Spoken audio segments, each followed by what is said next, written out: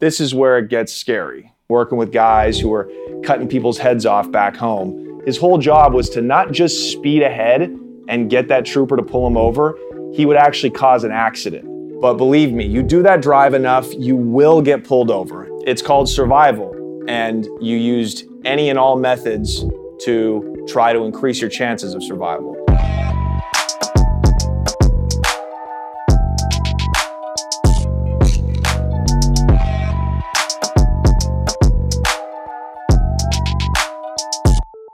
What's up, you guys? Welcome back to The Connect. My name is Johnny Mitchell. Before we get started today, make sure to like and subscribe, turn on your notifications, follow us on all social media at Not The Connect on Instagram and at Mr. Johnny Mitchell on Instagram. Let's get into it.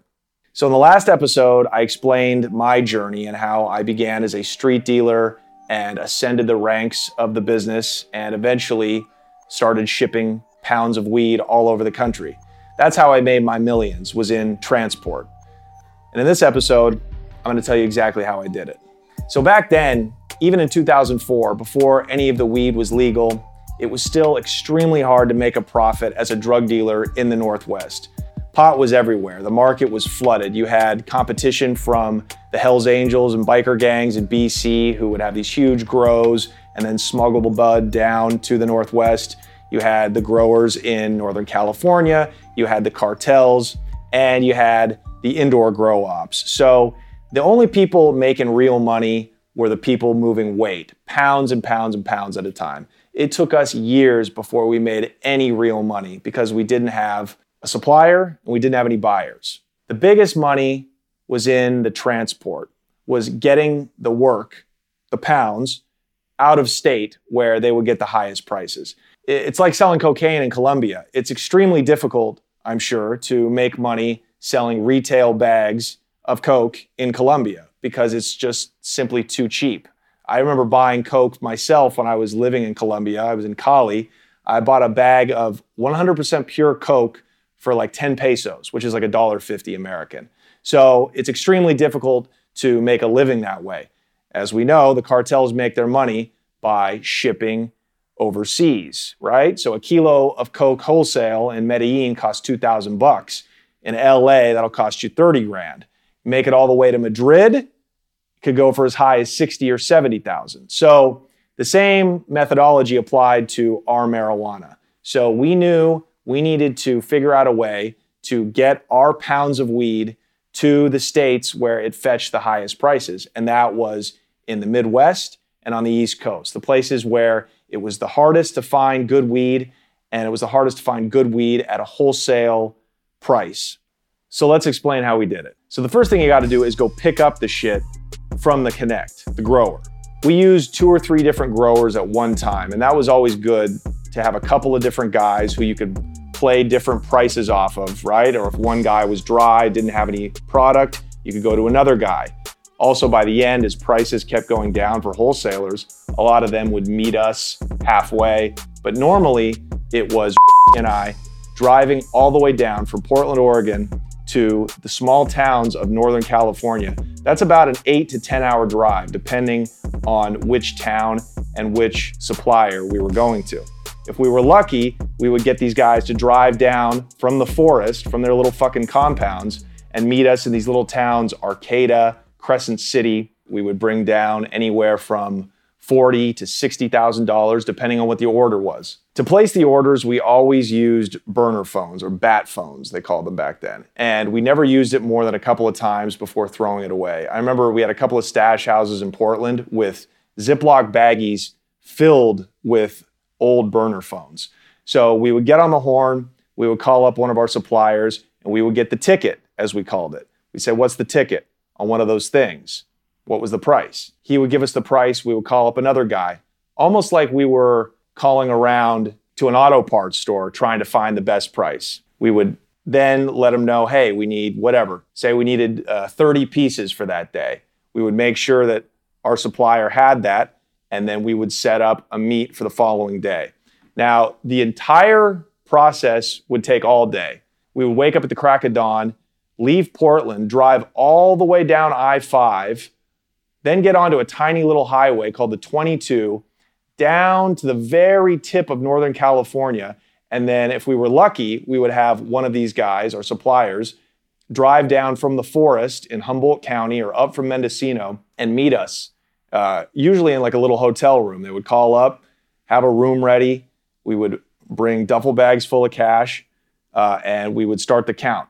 And we would check the weed, we would check the pounds, we would put them, double wrap them in turkey bags to make them smell proof. But you got to remember, a canine dog is going to smell it. It ain't stopping a fucking canine who's trained to smell weed. This was just to make ourselves feel better at the end of the day.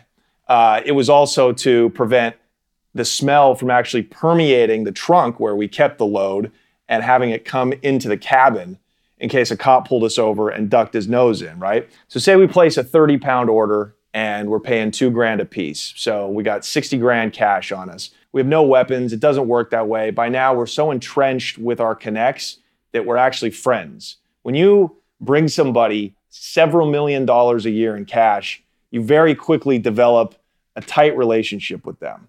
And that's important. I love dealing with the Sinaloans. I love dealing with the Mexican cartels. You know, you think it'd be some scary thing working with guys who are cutting people's heads off back home. But up here, it don't work like that. These guys are all about money. So we would meet one of these kids. It was always like some 19-year-old and his little compadre, and they would get going. Now, one of them had a gun. Of course, they could have robbed us, but, you know, we're their meal ticket. They're smart. They're business-oriented. I loved dealing with the Sinaloans. So they would count out the money. They would count it twice. Sometimes could take a couple of hours. Then we would shake hands and we would be off. We didn't have any traps in our car. We didn't have any spotters. At the end we did, when we had enough resources to start hiring people to make the drive ourselves. But in reality, middle-class dealers like us, we just took the risk. We just put it in the trunk, closed it up, and hit the highway. So now we're on the road with the product, and this is where it gets scary. The first part was fun. You're driving down there with cash, you're speeding, you don't give a fuck, you're looking out the window. When you're coming back, this is where you live or die. We made that trip so many times that we knew exactly where the state troopers were positioned. We knew what time of day to drive. We loved driving in bad weather. We loved thunderstorms and rain. There's a lot of rain in the Northwest. Those are the ideal times to traffic drugs on the highway because cops are just humans. They don't want to pull people over and get out of their car and get soaking wet. They'd rather be sitting back, drinking coffee, you know, getting blown by some truck stop hooker, you know? So every dealer has their different methods, but of course the spotter car is a classic way to transport drugs on the highway. Some big dealers would have the work in a U-Haul truck or maybe stashed in like a larger size vehicle. They would then have a spotter car in front and one in back. I knew one trafficker, his entire job was to be the front spotter car for guys who were usually moving hundreds of pounds in the main car. And if he saw a state trooper coming up or he got one on his radar, his whole job was to not just speed ahead and get that trooper to pull him over, he would actually cause an accident. He would go so far as to cause an accident on the highway, distracting a state trooper and other state troopers that might have been close by, bringing all of the authorities in the area to that wreck, and then the car with the product would just slowly cruise by. So that's the point of having a spotter car. So the cartels have vast networks of people who are willing to smuggle drugs for them. They pay long-haul truckers to stash heroin and meth and cocaine into the cabins of their big rig trucks. You can't really do that with weed. Weed is very bulky, right? A kilogram of coke is the size of a school book at most, but a fluffy pound of weed in a turkey bag is like 3 footballs put together. So it's the most difficult thing to traffic, and it smells, it reeks. I actually knew people connected with the cartel who would fly private planes up from California to Oregon with ecstasy and coke and meth. So that does happen, but for the majority of people like us, it was mostly DIY. Now at the very end, I was able to pay some trusted guys from the neighborhood who needed to get paid to drive down and pick it up and bring it back for us. But this was only 6 months maybe before I got arrested. For us, for weed traffickers making 80, 100,000 a month, it's just not economically viable to rent and charter a private jet and have to pay off a captain to transport 30 pounds of weed. It's going to cost more than our profit. So you have to hit the highway with it for the majority of dealers. So these are like our drug smuggling guidelines. We always tried to move at night.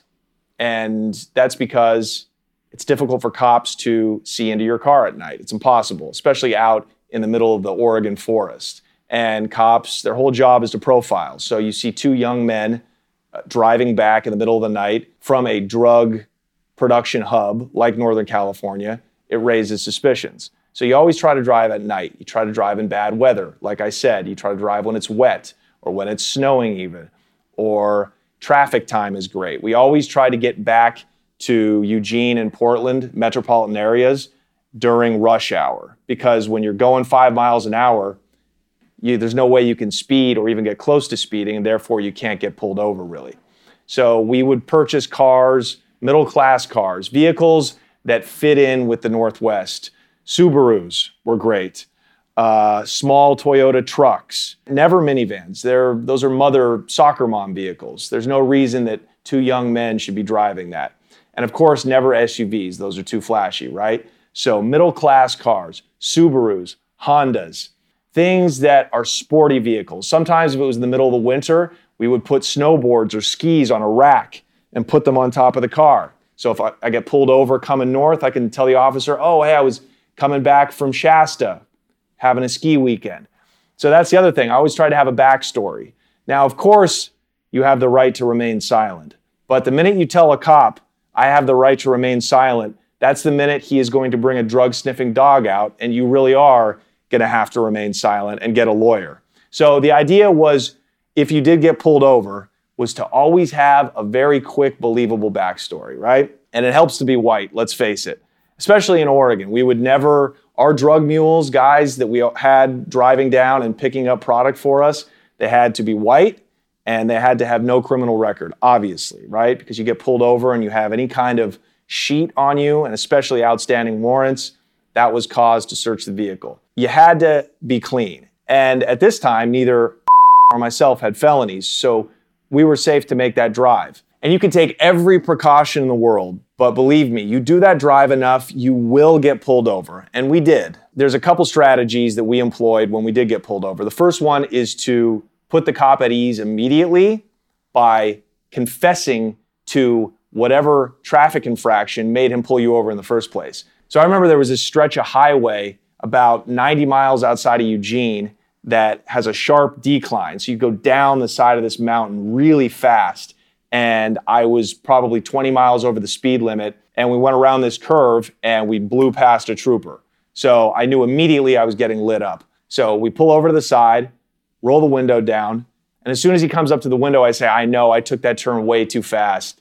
So you're confessing to a small crime or infraction to cover up the bigger crime that you're committing. And cops appreciate that. They don't like being bullshitted. No humans like being lied to. So when you give them something to chew on, it immediately tells them, oh, okay, this is a citizen. This is not a guy who's trying to cover up anything. And if I didn't know what I was getting pulled over for, I would act concerned.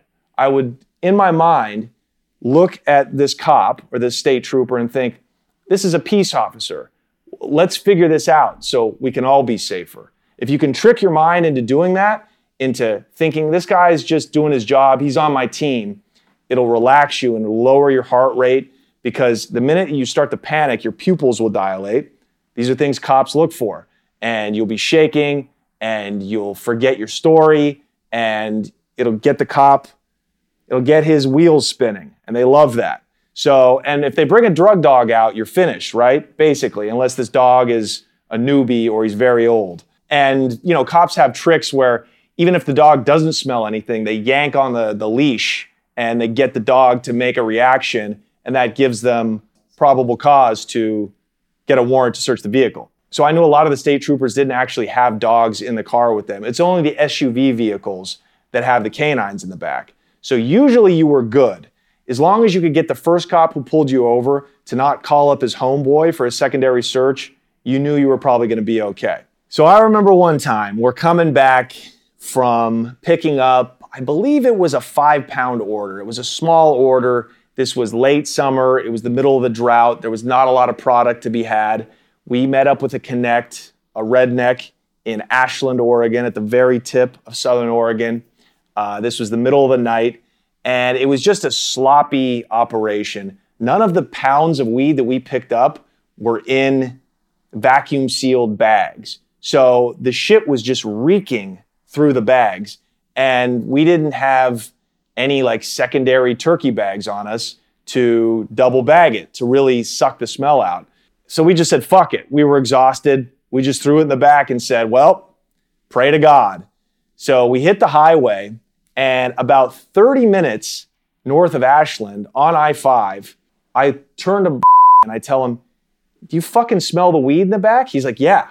And I look over, we got the windows down. The smell of the weed was so strong, the air from, I don't know how to describe it, when the windows were rolled down, you could smell the weed from the trunk filling into the main cabin of the car. And I said, Jesus Christ, dude, if we get pulled over, and I think I hadn't even finished telling him that when we see the lights behind us. So I'm in a panic. I'm like, my God, we are going to go to prison for the stupidest shit in the history of drug trafficking. So we pull over to the side. I have no idea why we're even getting pulled over. It's the middle of the night and there's no cars on the road. So the officer comes to the window. He ducks his head down. He's got his bucket hat on. And I'm like, this is it. He's going to smell the fucking weed that we were too lazy to put into turkey bags before we left. And he looks at me and he goes, do you know why I pulled you over? And I was like, speeding? He goes, no, the opposite. You were going way too fucking slow. I was on your ass. When somebody gets behind you in the fast lane, pull over and let him pass. And as I turn to pick up my license to give it to him, he turns and he runs back to his car and he fucking speeds off. And I turn to he looks at me and he's like, we got to fucking tighten up, dude. So there you go. I mean, you could call it white privilege, and it is. It's also just taking little steps to try to disguise yourself and make yourself look harmless. We would put college stickers on the back of our trap cars that we would bring. We would slap a University of Oregon sticker. The Duck football team is huge. I remember one time we got pulled over. I told an officer, hey, we're heading up to Autzen Stadium for the game this weekend, and I'm sorry, we must have been going a little too fast. Things like that really put people at ease because it humanizes you and it gives a reason for you to be doing what you're doing. So that's what I tell all smugglers. It all depends on what region you're in, you know? The military is a great one too. Cops love the military. A lot of them are ex-military themselves. So what we would do sometimes is we had a sticker, a Marine sticker, that we would put on the back of one of our trap cars. So a cop, the first thing he saw if he pulled us over was that sticker. So one time we're coming back in the pissing rain. I'm making this journey alone actually. And it's pissing rain. I'm sleepy. I'm just trying to make it home. I've been on the road for like 15 hours. I'm exhausted. I'm speeding. I get pulled over. As soon as this cop comes to my window, kind of ducks his head in and he's smiling and he goes, where'd you serve? And now I'm panicked and I pull the best piece of improv I've ever pulled out of my ass in my life. I look at him and I go, I'm actually on my way up to Portland to enlist. And he looks at me and he goes, best of luck, soldier. Drive safe. He gives me my license back and he goes back to his car and speeds off. I'm sitting there with 30 pounds of weed in the trunk. It's called survival. And you used any and all methods to try to increase your chances of survival. And eventually we would have gotten caught if we had kept doing that over years and years and years, and we didn't hire mules. We would have gotten sloppy, but we made hundreds of trips over the years, and every single one we made it back safe. So after we made the trip from Northern California, we would bring the product to one of our safe houses, right? It was either a buddy's place or it was somebody's grandmother who was half alive, right? And we would keep it in her attic or something like that. And we would bring it, we would stash it, and then we would leave it alone for a day or two just to make sure nobody was following us. It would give the cops time to get a warrant and raid the place. So we didn't want to be anywhere near it, right? So what we would do then is go into surgery. called it surgery. And this is how we ship drugs through the mail. This is where the real money is made. This is where the biggest risk is. This is what in the business we call arbitrage. It is that impossible task of moving illegal drugs in bulk from point A to point B. It's impossible to comprehend for most people. And it is insane. It's literally risking your life every single time you do it. But we employed basically two methods: mobile storage units and the mail.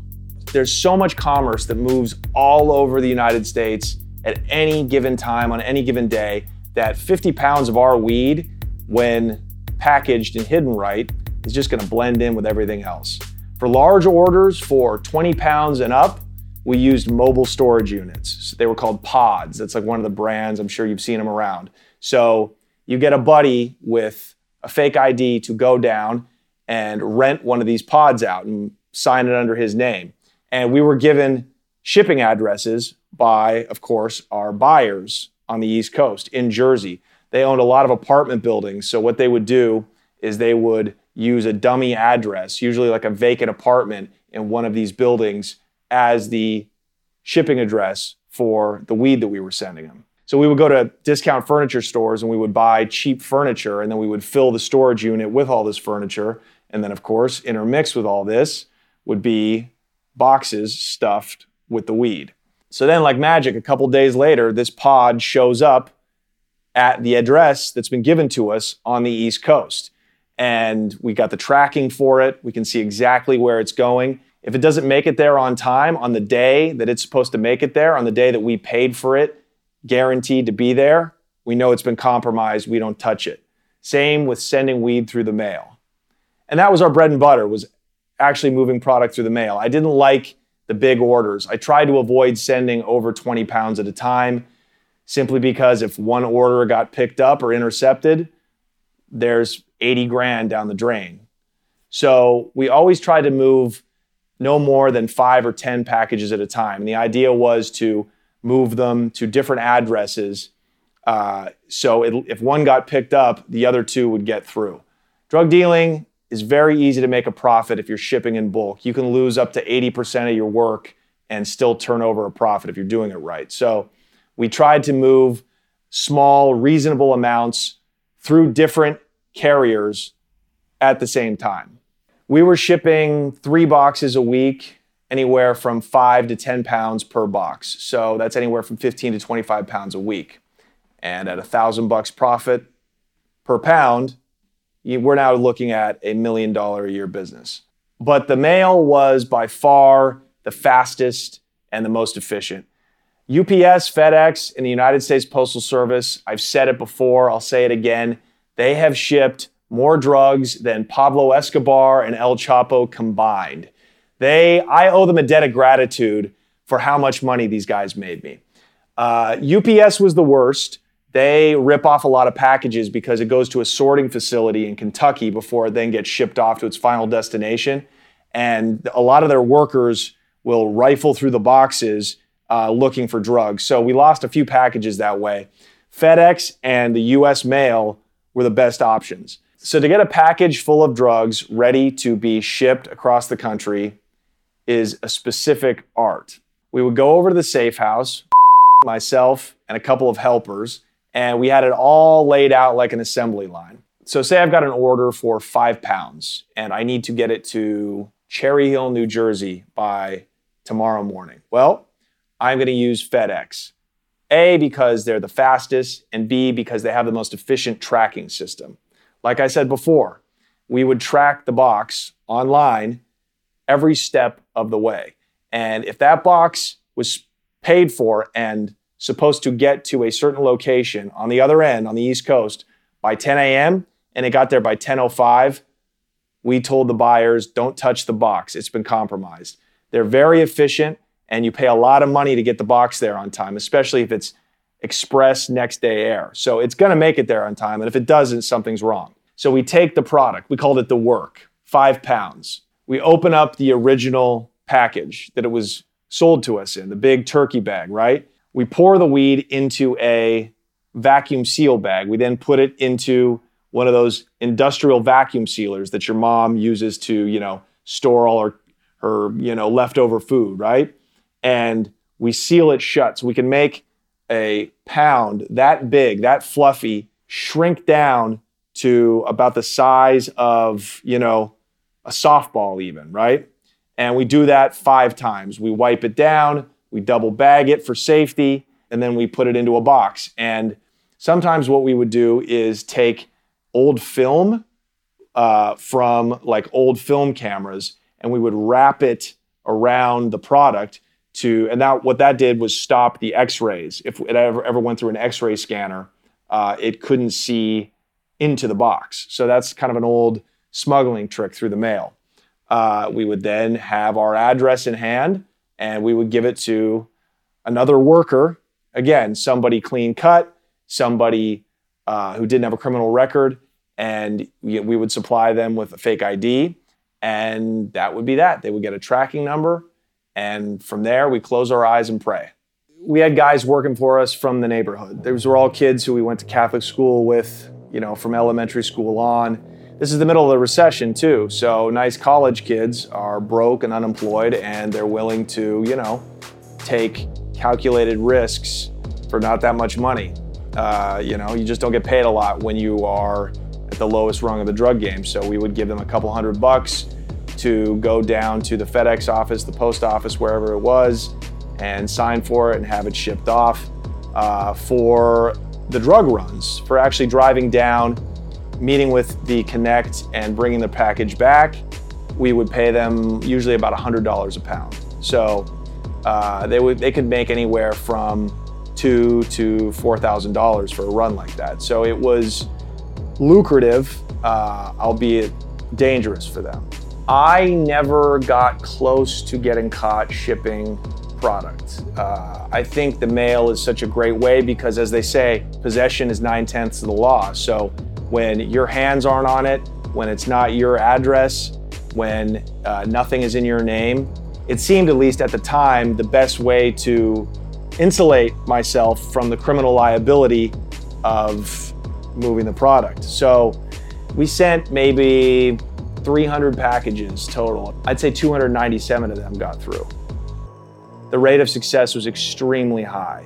Now, the ones that didn't would show up at the shipping address weeks later, completely empty. So originally we started with our mafia buyers in the Philadelphia area, but through them and just through various connections, we met other guys, some Dominicans out of Washington Heights in Manhattan. And so we eventually started working with them as well, and a few people in Boston. If somebody was new and I didn't know them, I would get the box ready, have it shipped out. I would then get on a flight, fly to the city where the package was landing, and meet the package myself and give it to the buyer. And I just did that a few times when we first began working together, because obviously I didn't want to get ripped off.